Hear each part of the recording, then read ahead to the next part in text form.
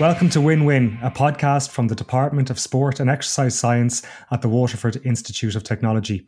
I'm your host, Bruce Wardrop, and in each episode I'll be chatting with someone who works behind the scenes in sport, helping athletes to maximise their performance potential. If my guest is winning, hopefully their athletes are winning too. Today we are continuing this season's Paralympic theme, and I'm speaking with Anna Maya, who is the Classification Manager with Paralympics Ireland. Anna, hello, welcome to the podcast. Hello, Bruce. Thanks very much for having me today.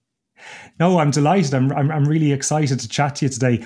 I actually think I spent two cycles working with Paralympics, and I finished up after London as they prepared for Rio. And I think I'm right in saying that you came on board around about the time of Rio. Is that right?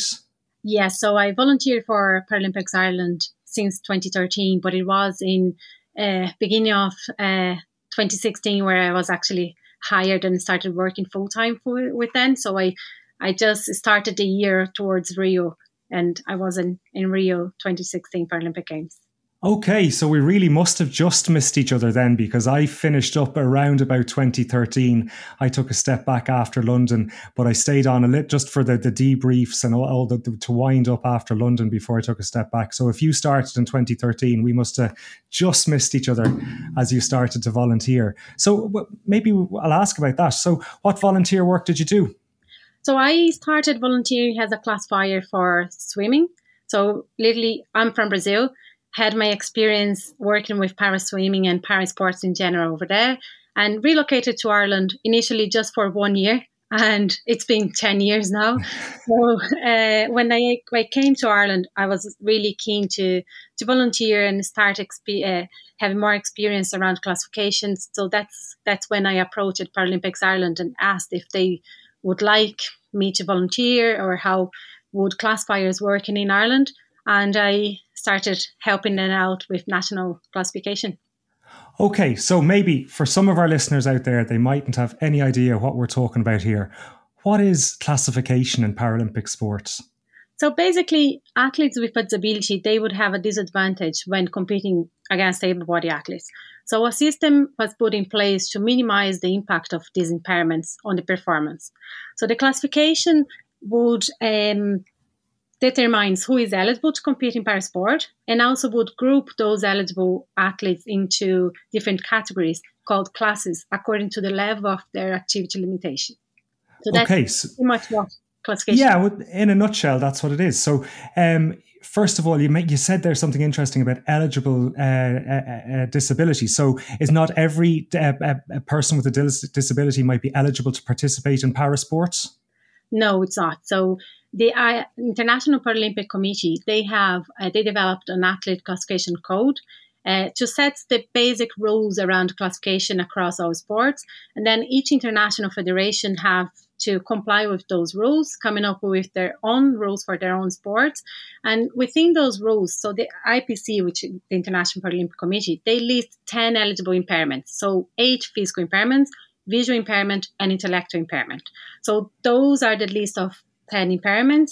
And within each international federation, they can decide which impairments they will consider eligible for their own sports. Okay, so 8 types of physical impairments, visual impairments, and intellectual impairments. So if you fall under those categories, you may be eligible to participate in Paralympic sport, in parasports. Exactly, yeah. So there are a few physical impairments that are not listed on as eligible impairments. So really, you have to be in that category of the 8 impairments listed. Okay, so now we know what classification is. We're grouping the athletes together according to the level of their disability. Why do we need to do that?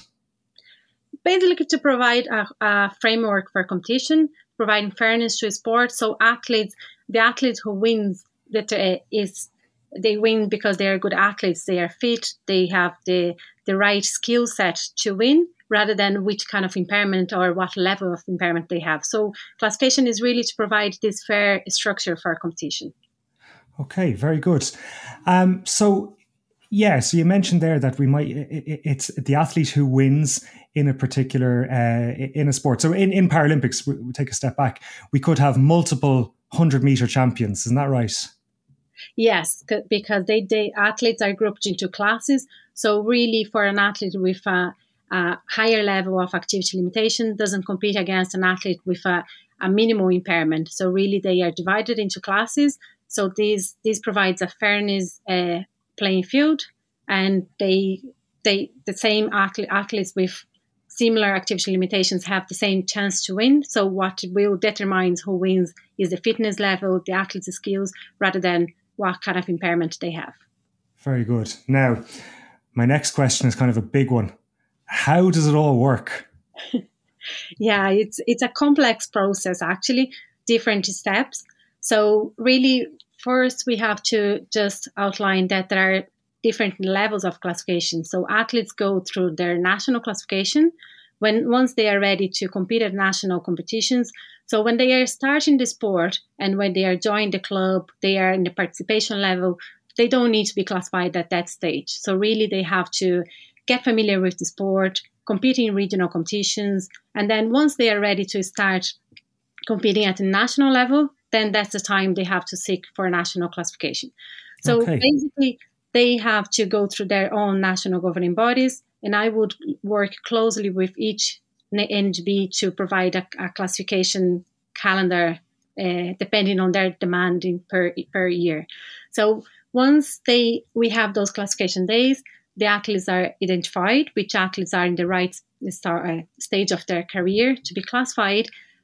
We target the events. So classification is always occurred in conjunction with national competitions or training camps.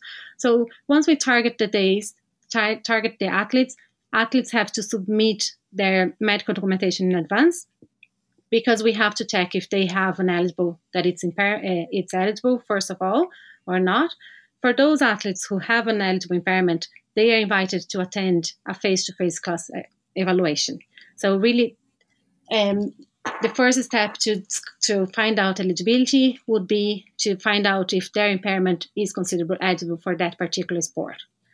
Then, during the evaluation, athletes go through a medical and a technical evaluation, where the classifiers will test, depends on the disability. There is a specific kind of tests. So, for example, if the athlete has cerebral palsy, we will test their coordination, their reflex, their spasticity.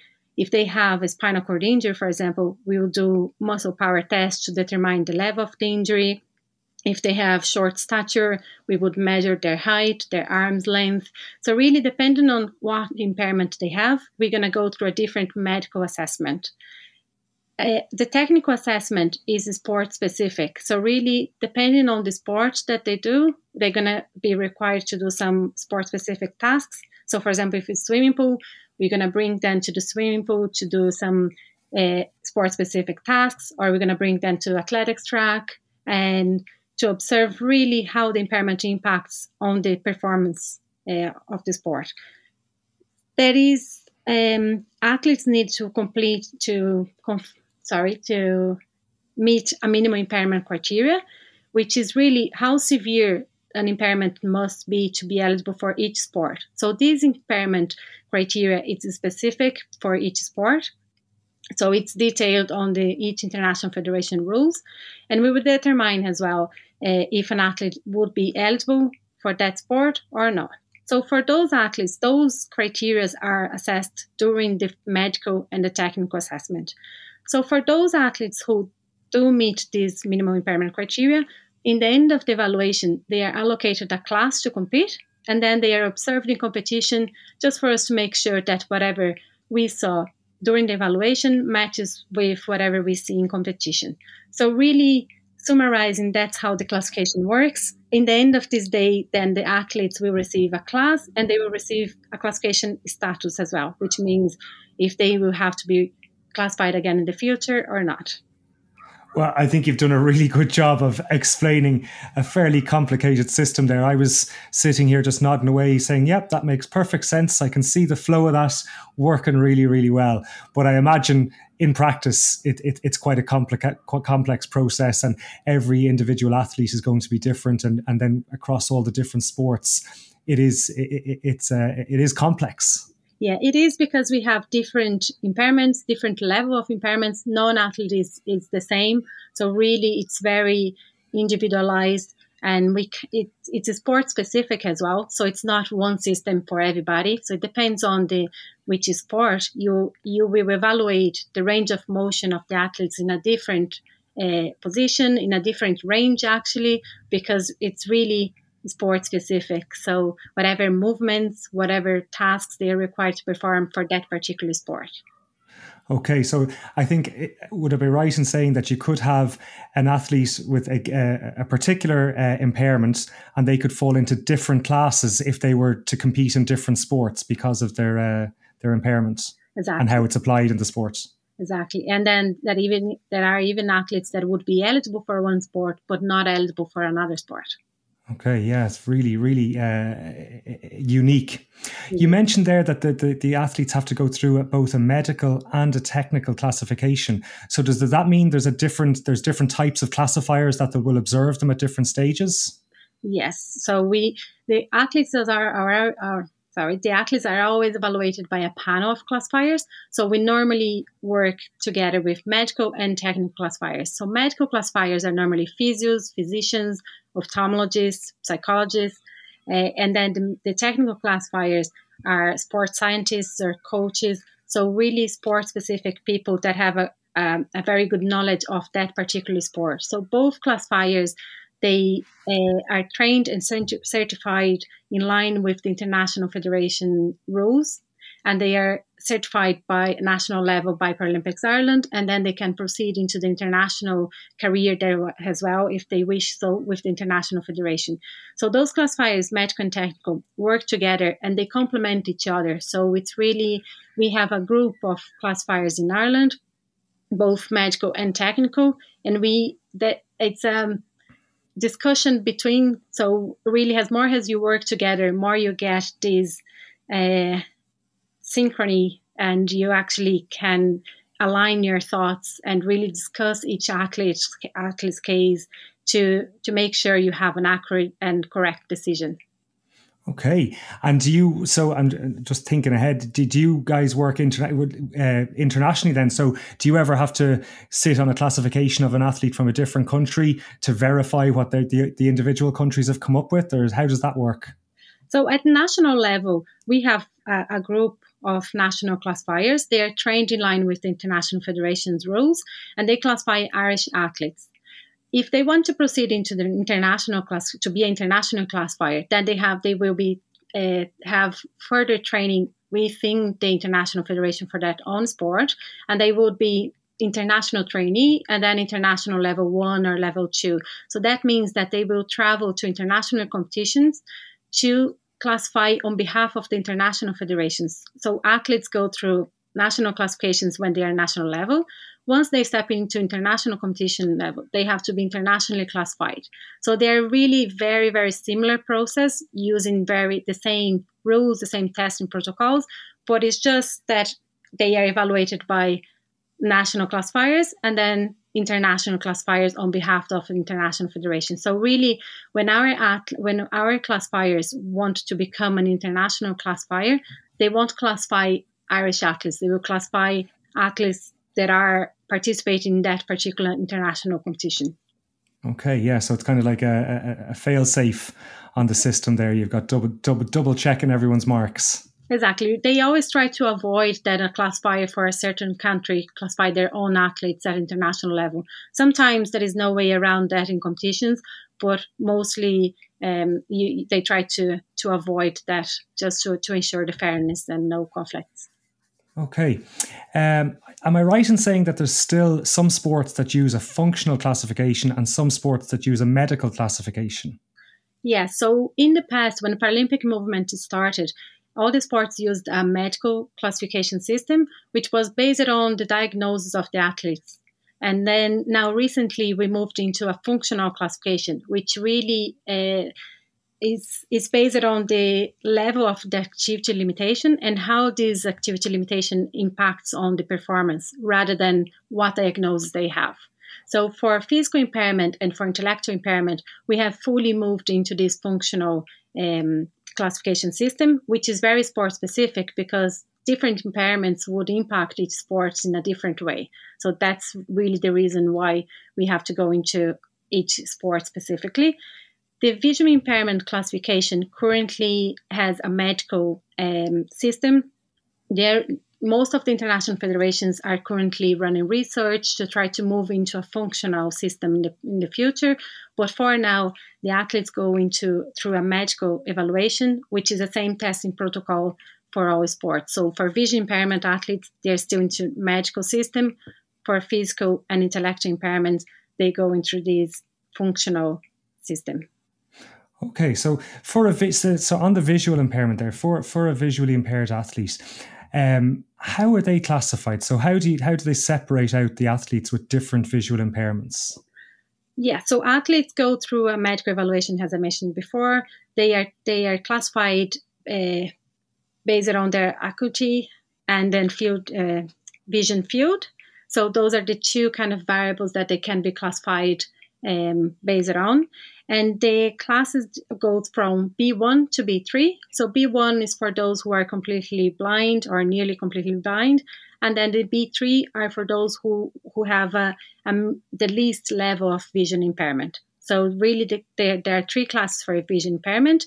But if you go to different sports, they name the class different. So the number always remain the same, 1 to 3.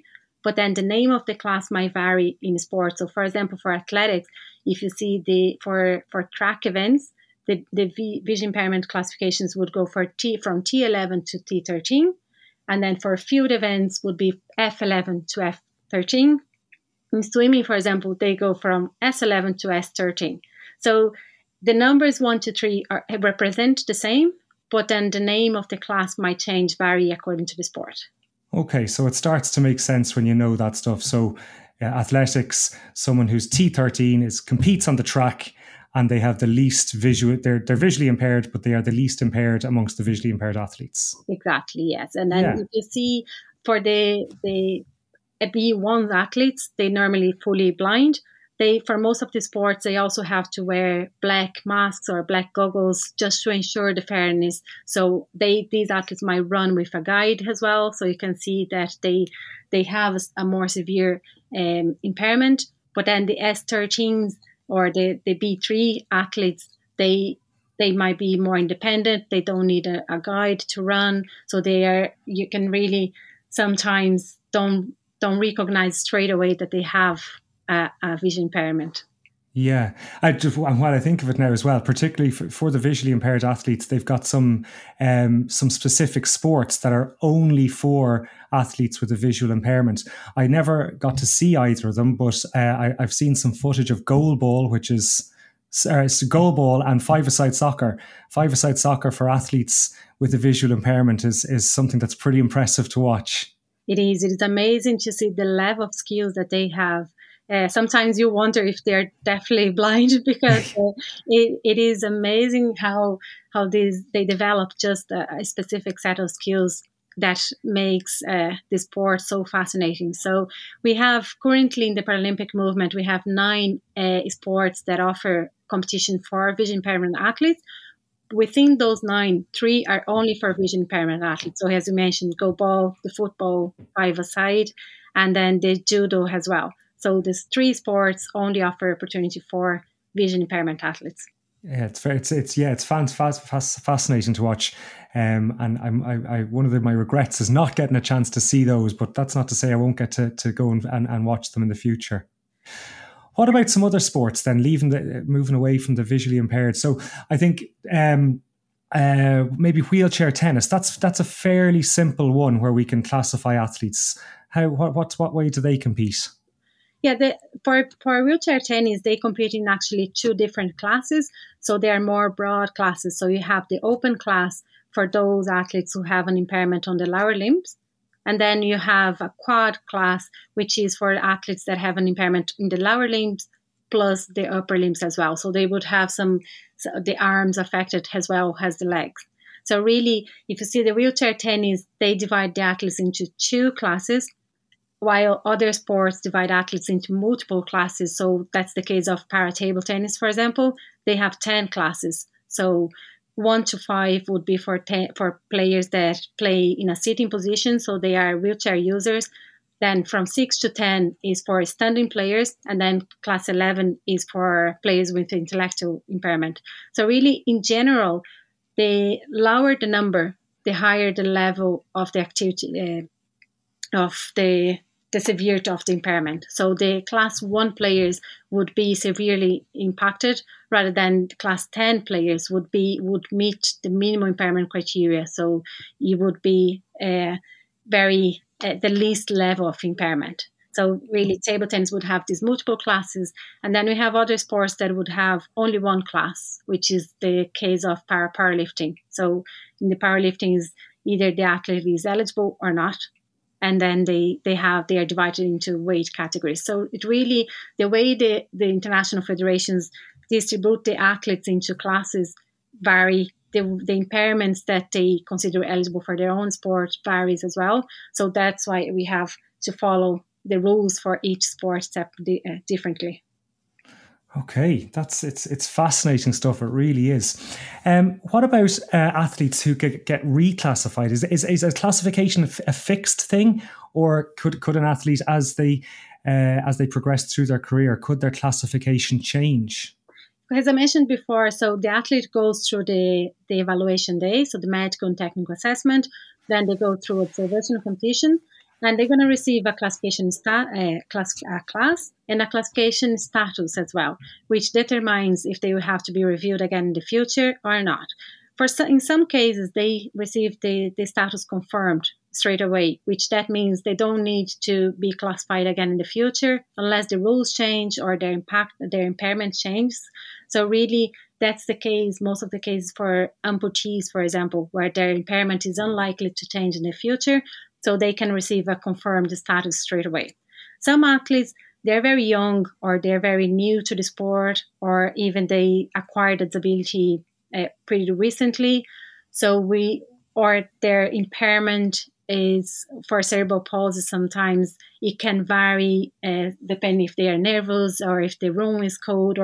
So if you are not really 100% confident that you are giving the right class to the athlete, we can allocate a review, or a review with fixed date status, which that means the athlete will need to be reevaluated again in the future.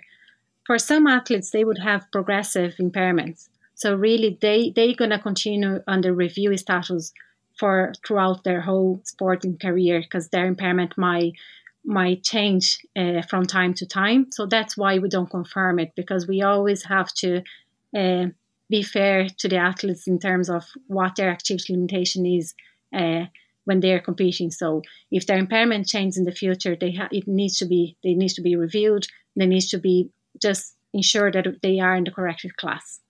So for someone, maybe again back to it, someone might have vision impairment that might get progressively worse over time, their classification could change as they progress through their career. Exactly, yes. Yeah, okay. And it's interesting, again, we don't often think of the issue of when did the athlete, was it congenital? Were they born with an impairment, or is it something that they acquired at some point in their life? And then at what point in their life did they acquire it? There's so many variables at play.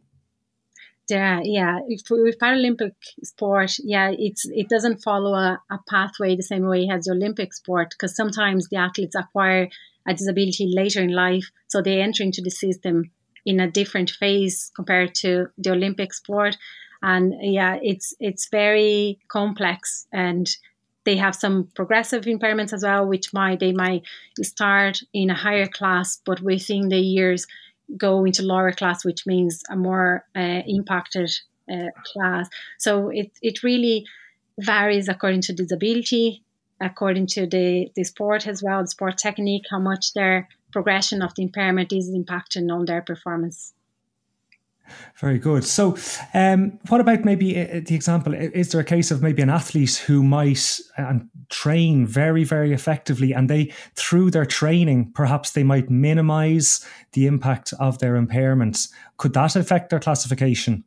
The classification actually aims to minimize the impact of the impairment on the competition. So athletes cannot be penalized by improving their performance. So we don't evaluate their sporting skills when we are going through the classification. We evaluate really what impact their impairment have on the competition. So no, the athletes can't be penalized by improving the level of sporting skills. That's good. So tell me, we might change direction a little bit. You were recently over in Tokyo at the Paralympic Games, is that right? Yes, you're just back from Tokyo. It was very exciting games. How was that experience? It was great to see the athletes after facing all the challenges in the last few years with the COVID, with postponement of the games. So it was great to see how resilient they were in the preparations and going through all these issues and changing plans constantly. And then they were able to step up and do a great performance in Tokyo, stick to the plan.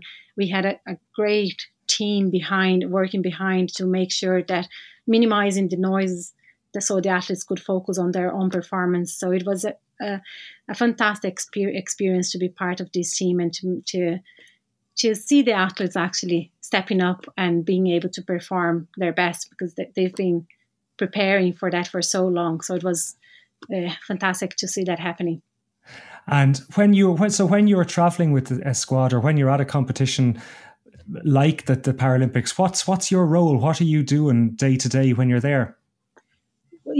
At the games specifically, I was allocated another role. So I also have a background in biomechanics, so I was helping the teams with the performance analysis at particular games, because we don't have classification at games anymore. So we have classification in international competitions, major competitions, but not at Paralympic Games anymore, just because the International Paralympic Committee, they don't want to actually have a greater impact on the games. Previous games, up to London Paralympic Games, we had classification and competition in the Paralympic Games, and that would impact a lot in the structure of competitions, with athletes changing classes at the games or being deemed not eligible at the games, which has a big impact on the major event. So from Rio 2016, all the athletes need to be classified in advance to the game. So that means that my main job is actually done in advance to the games. So I was able to step in different roles to support the team. I'm also working as an anti-doping officer for the organization. So I had an anti-doping role. So it's really stepping up and supporting the team in different roles. You're an anti-doping officer as well? Yes, I'm hoping to have a chat with Siobhan Leonard in a couple of episodes about anti-doping as well. I'm really interested to speak to her. It's another area that I find fascinating. It is, and we have actually a great relationship and a great support from Sport Ireland. So it's a role that we all support. It's highly important. So we really appreciate the anti-doping and the rules in place, and even how Sport Ireland actually links with the NGBs, and for us to help us to provide proper education for our athletes. Well, you can definitely tell them what a great experience this podcast is, and get Siobhan to come on. Absolutely, yeah. So when you were at the game, so you mentioned there you also have a background in biomechanics. Let's go back a few steps further than that. How did you start off on this career path? Yeah, so as I mentioned before, I'm from Brazil. And I'm a qualified physiotherapist with specialization in sports and trauma. So when I was in college, there was a club in the university for para-athletics and para-swimming athletes with a physical and visual disability. So once I got to know them, and I got fascinated straight away, started volunteering for them, with general help, whatever they needed when I was in college. Once I graduated, then I continued working with them. So really it was a small club. So in small clubs, you do all sorts of roles. So I was really doing the physio bit with the injury prevention program, but I've also been the team manager looking after logistics for national and international competitions.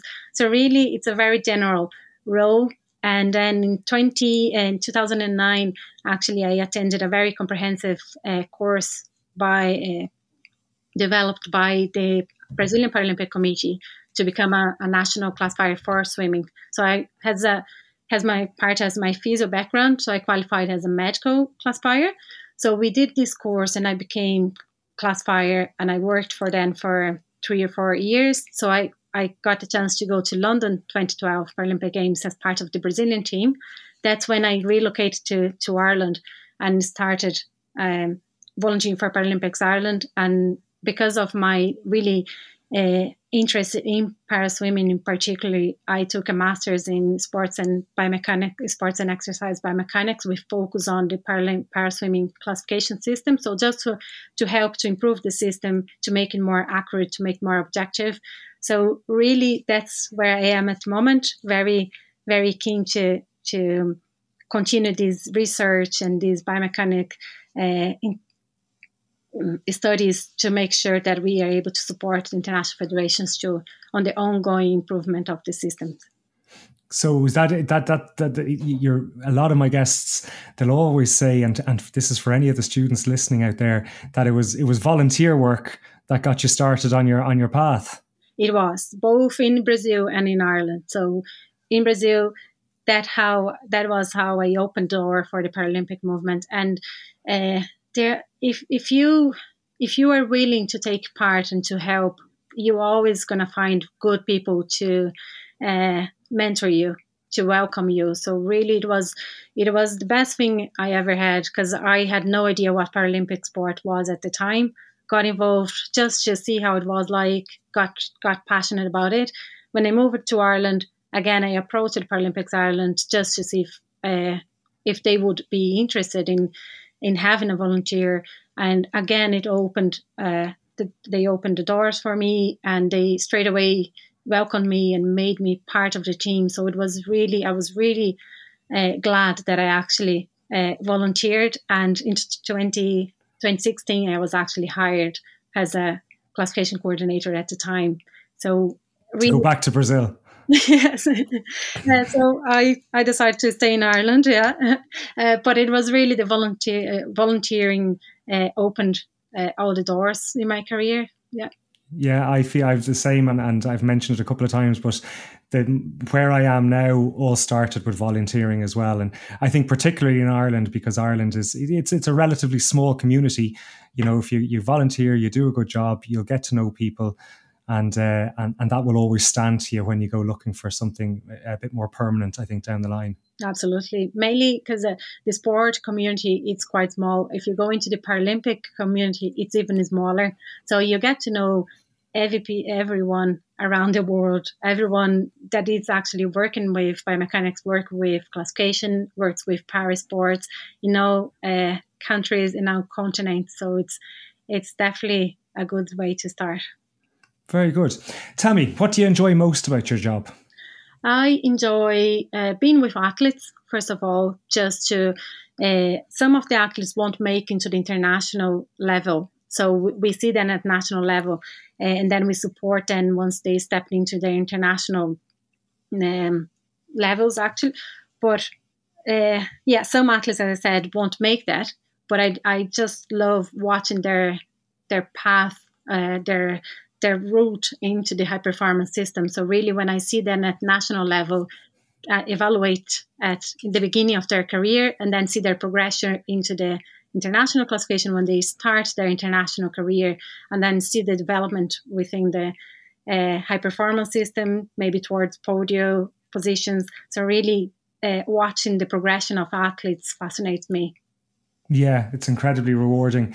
I worked with Ellen Keane in Beijing and London, but back in Beijing, she was only 13, I think. She was so young when she started off, and to watch her, even from a distance, to watch her progress to that gold medal over in Tokyo was make you proud, and it's a great journey to watch. Yes, mainly because all the work that is done on the background to support the athletes as well. So all the team effort that goes into that, the collaboration between professionals and with the athlete as well. So it is fascinating to get to know what's involved, and then the results, to see the results where the athletes get. Sure. So looking to the future then, what's on the horizon for you? I know everyone has in this area now, you've got a shortened time frame to work towards Paris. What do you hope to do between now and then? Yeah, so there are a few elements. So the International Paralympic Committee, they launched a review of their own classification code for the next 3 years. So there will be a few changes in the classification rules. With that, each international federation will have to update their own rules. So we expect a lot of training opportunities across all sports in the next few years. I'm also looking forward to go back into the data collection for research, because we all had to park that travel and interaction with athletes. So hopefully now we are able to start developing these studies again, data collection. And then at national level, I'm really looking forward to continue these. We are pushing really hard now the education and production of resources to really make people understand what classification is, and just increase the awareness of classification and parasport so that they can understand better and they can appreciate the competition. So I'm really looking forward to keep pushing this side of the business, so the education, so then people can buy in and understand more the parasport. Well, it sounds like you're going to be busy. Yes, I hope so. Good. Well, I think this has been a really fascinating chat. I think anyone who listens in here is going to have you've done a super job of communicating what is a very complex area. And I can tell from the passion in your voice that you really love what you do. So I just want to say thank you so much for speaking to me today. I know we got off to a bit of a slow start this afternoon, but it's really been worthwhile. Yeah, thank you very much for having me today. And as said, yeah, I am passionate about my job. I am passionate about Paralympic movement. So you wouldn't get me to stop talking once we go into these subjects. But yeah, thank you very much for the opportunity, and I really appreciate that. No, thank you. Thank you. It's been fascinating. Thank you, Bruce. Well, that was a super end to my week. We almost didn't get off the ground today because of some technical issues, but it was definitely worth the wait. Anna was really interesting and did an awesome job of making a complex subject very accessible. Here are my take-home points from the episode. Classification is essential to parasport in order to ensure a level playing field for the athletes and to make sure that in a given sports classification, the athlete who performs the best wins, as opposed to the athlete whose impairment has the least impact on their ability to perform. Classification is complex, but it's amazing to see people like Anna working behind the scenes, administering the system and working hard to evolve the process through research and advocacy. Finally, Anna clearly loves her job and is passionate about her work. And once again, this stemmed from volunteering in an area that she was interested in. I feel like a broken record here, but this just keeps coming up with all my guests. Volunteer, do a good job, and it can often lead to bigger and better things. Okay, that's it for today. If you've made it this far, you might do one more thing and share the episode. Just click the share icon and stick it up on one of your socials. You can catch me on Instagram at @B_Wardrop. As always, I welcome any feedback or suggestions that you might have for the show. That's it for today. Thanks for listening.